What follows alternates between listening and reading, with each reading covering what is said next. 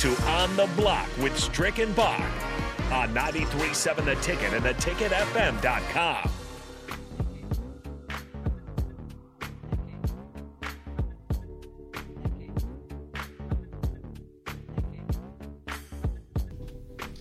We're back here on the block on 93.7 The Ticket and theticketfm.com. I'm Jake Bachman. He is Eric Strickland, and we are blessed to be joined every Wednesday at this time by Evan Bland of the Omaha World Herald. Evan, how are you doing today?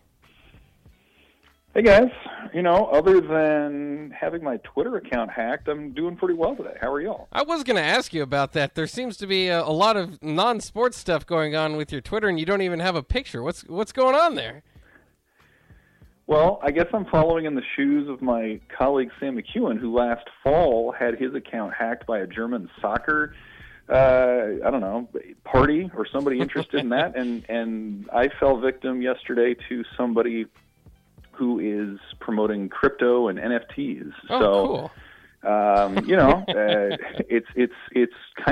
It's a weird feeling. It's sort of violating. It's sort of inconvenient, and it's kind of funny too, just to see some of the weird stuff that they're doing. So, trying to work through Twitter to get that back. But as of today, it's just kind of a different thing than maybe people are used to seeing out of that particular account. I guess that's what happens when you have so many followers. For some reason, nobody's trying to hack my Twitter account.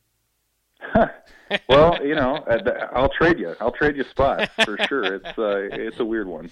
Yeah, that is a weird situation to be in. But I was wondering too, because I was looking at my phone. I was like, man, my phone's really off today. I don't know what's going on with it. But oh well, I guess it's a hack going on there. So hopefully that gets recovered pretty soon. You a big Star Wars fan? May the 4th be with you. Is that something that rings a bell for you? Not to the point that I would tweet it out and pin it and, invite people to partake in artwork related to it. No. Yeah. I've seen the movies and they're decent and I suppose I enjoy it, but not to that extent. So, yeah, maybe May the 4th will take on a little bit of a different meaning for me moving forward. That could be. So, Evan, so in essence, you're telling me right now that you prefer, if you're in the game, you prefer the hack of Twitter or the hack of Shaq? Well, the hack of Twitter, I have no control over at all. I'm kind of at the mercy of big corporate Twitter. Hack of Shaq, there's a decent chance that he makes a free throw or two there. So I'm going to take the 50% proposition over the currently 0% proposition. Yeah, I think that's what I'll do. I think there's a greater chance of Shaq making a free throw than there is me having anything to do with my own account here in the next 24 hours at least. Yeah, I think you just got to get a hold of Elon Musk. So I'm sure he's in. You got his number there. You could see what he's up to. What is the Nebraska baseball up to over the last week since we last talked to you? I know especially with the storms. I was hoping to go to the game. Yeah. You talking about this weekend? Well, just in total, but I just know I was in town. But Bach is saying in totality, the whole thing. But I'm talking about that weekend I was in town. We were supposed to have, last weekend, and the storm, whatever was going on, the rain was going sideways. And so it was. They moved up crazy. The game on Friday, I believe, into our show. So I don't think Strick was able to go. No. Yeah, you would have gotten wet on Saturday, I think. I mean, they probably could have figured it out, but it was such a nice day Sunday that they decided to wait. But it was an interesting weekend because they didn't win the series. Obviously, they lost 2 out of 3. But I still think that, and they would agree that they played about as well as they have all year. I mean, one error. The pitching was very good, especially on the starting side. They lose the 1-0 game Friday when the wind was blowing in against a really good arm, a guy who's going to get drafted probably this summer. And then, they explode in game 2 on Sunday, and Garrett Anglem hits 3 home runs and everything's rolling. And then, the third game was just a good college baseball game that goes extra innings, and Iowa gets the key hits there in the 10th inning to pull it out. But I think the sentiment around the program right now is that if they keep playing the way that they have these last 5 or 6 games, you throw in UNO and Kansas State into that they feel like they can win the requisite number of games down the stretch here to make the Big Ten tournament. And we talked about it before, but the goal to make the Big Ten tournament is usually to finish 500. And right now they're 6-9 in the league, so they have to make up those 3 games somewhere. This would be a great weekend to do that at Minnesota, which is the last place team in the league and doesn't really do much of anything well. And then they go to Illinois, which is slightly above average, and then Michigan State, which is tied with Nebraska right now in a 3-way tie for 9th. So it's all out in front of them, and they just feel like, again, if they continue to swing the bats the way that they have, if the pitching continues to be as reliable as it is, and if the defense continues to be shored up as it has been, that, again, those wins are going to come and that Nebraska will have a chance to make a run at that tournament in Omaha in late May. Now, and obviously, to extend their season from there, they're going to have to win the tournament, which might be a lot to ask. Do you see the making, obviously this season, you won the Big Ten last year, so, there's maybe goals that have passed by, and that's still out in front of them, I suppose, if they do make the tournament. But can you see that as somewhat salvaging the season, is at least getting to the Big Ten tournament? I think you probably need to do a little more than just get there. I think if you get there and you go 0-2, that's awfully disappointing. If you can get there and make a run and, give yourself a chance maybe in the semis, then maybe some of that stuff is forgiven a little bit. But, it's not out of the question that Nebraska could make a run. I mean, Ohio State in 2019, the last time this event was held, won the thing as a 7 seed. And Iowa's made the final as an 8 seed before.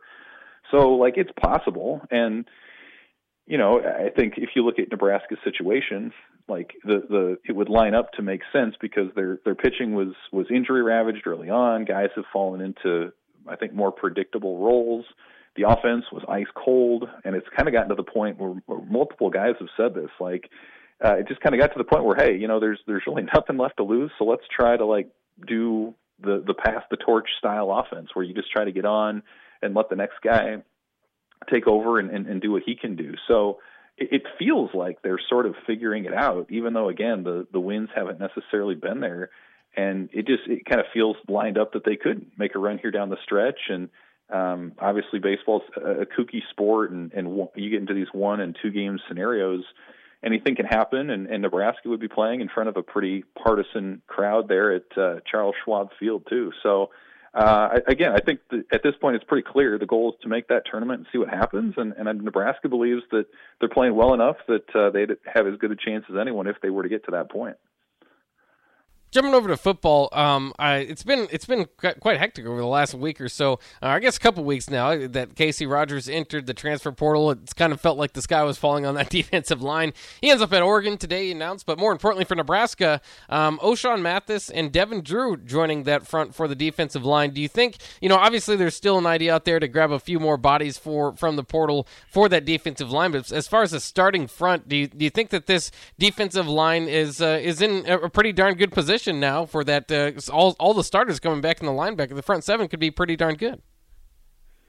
Yeah, I mean, it's certainly better than it was a week ago, like you said, where you got Mathis, who is an accomplished veteran pass rusher who technically has 2 years of eligibility, but he sees this as his last year if things go well. And then Devin Drew sort of fills that Damian Daniels, Jordan Riley mold as that bigger interior lineman who can gum up the run and get after the quarterback a little bit too.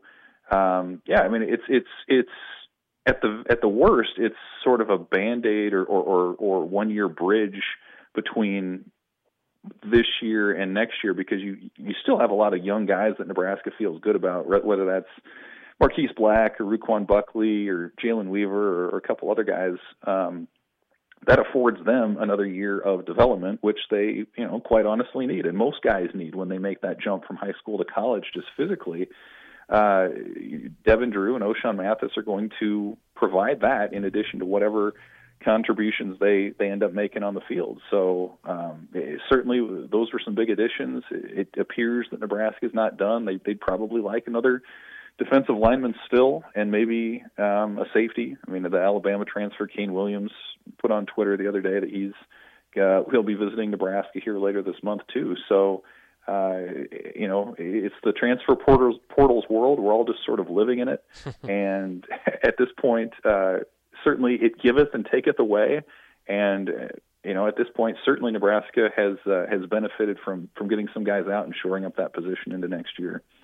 How do you view the transfer portal, the NIL stuff, as it has been kind of hectic, especially over the weekend? Jordan Addison enters the transfer portal, the Blitnikoff Award winner over there from Pitt, but kind of the idea out there that there might be some tampering going on, not just with him. We've seen reports now of other players and the frustrations that go from the coaches now in this new world. Do you see it?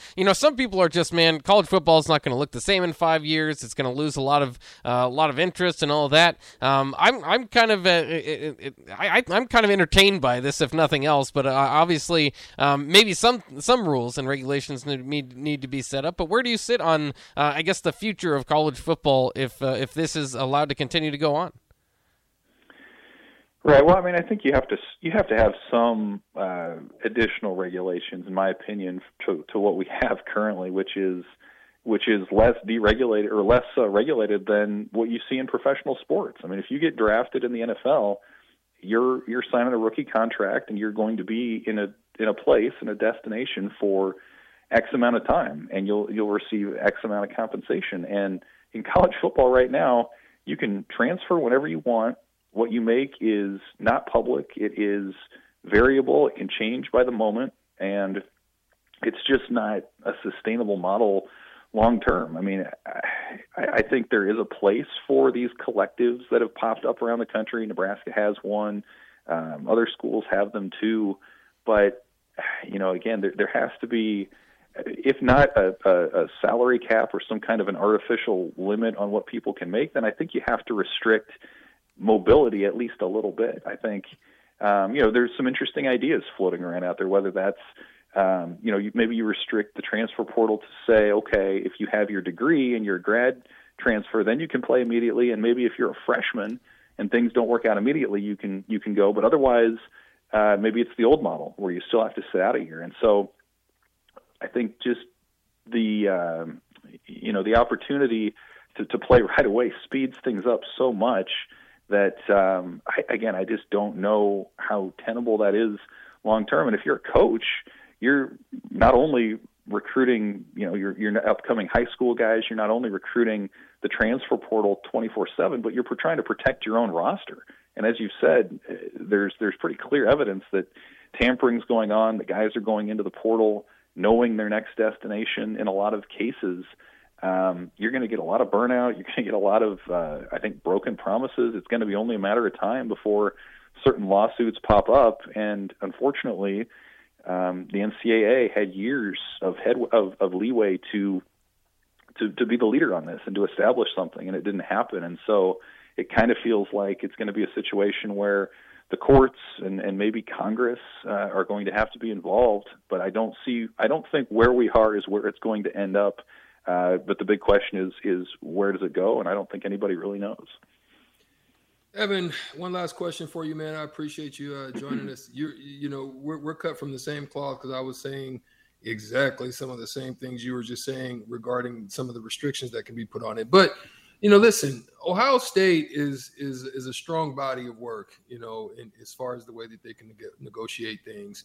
And Gene Smith throws something out. The AD suggests a breakaway from the NCAA. And a means by which they can create their own rules, create their own governance, have their own enforcement, and where they can have their own requirements.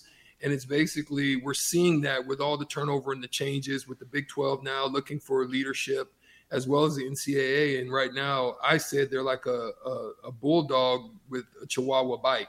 So what do you think about, Gene Smith's suggestion about breaking away, keeping the rules in place as far as the championship series, and keep talking about those things? But how do you feel about that breakaway and these bodies governing themselves, so to speak?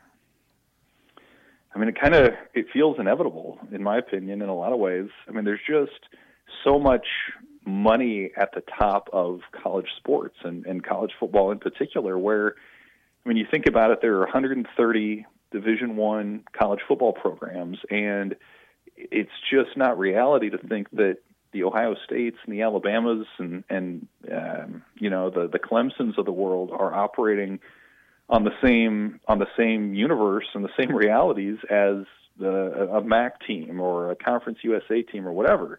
And so I think what's sort of pent up among a lot of the larger schools has been this frustration that why should they be limited by the same things that are limiting some of these other schools. And we see it in college football, but we're also seeing it. One of the other big major proposals going on is this idea that a lot of these partial scholarship sports could, in theory, or is being proposed that they could fund as many scholarships as they want. So if you're, a college baseball team, if you are a wrestling team or whatever, you can fund as many scholarships as you want instead of being limited by sort of an even playing field across the board. And so it feels like there's going to be this real big gap between the haves and the have-nots.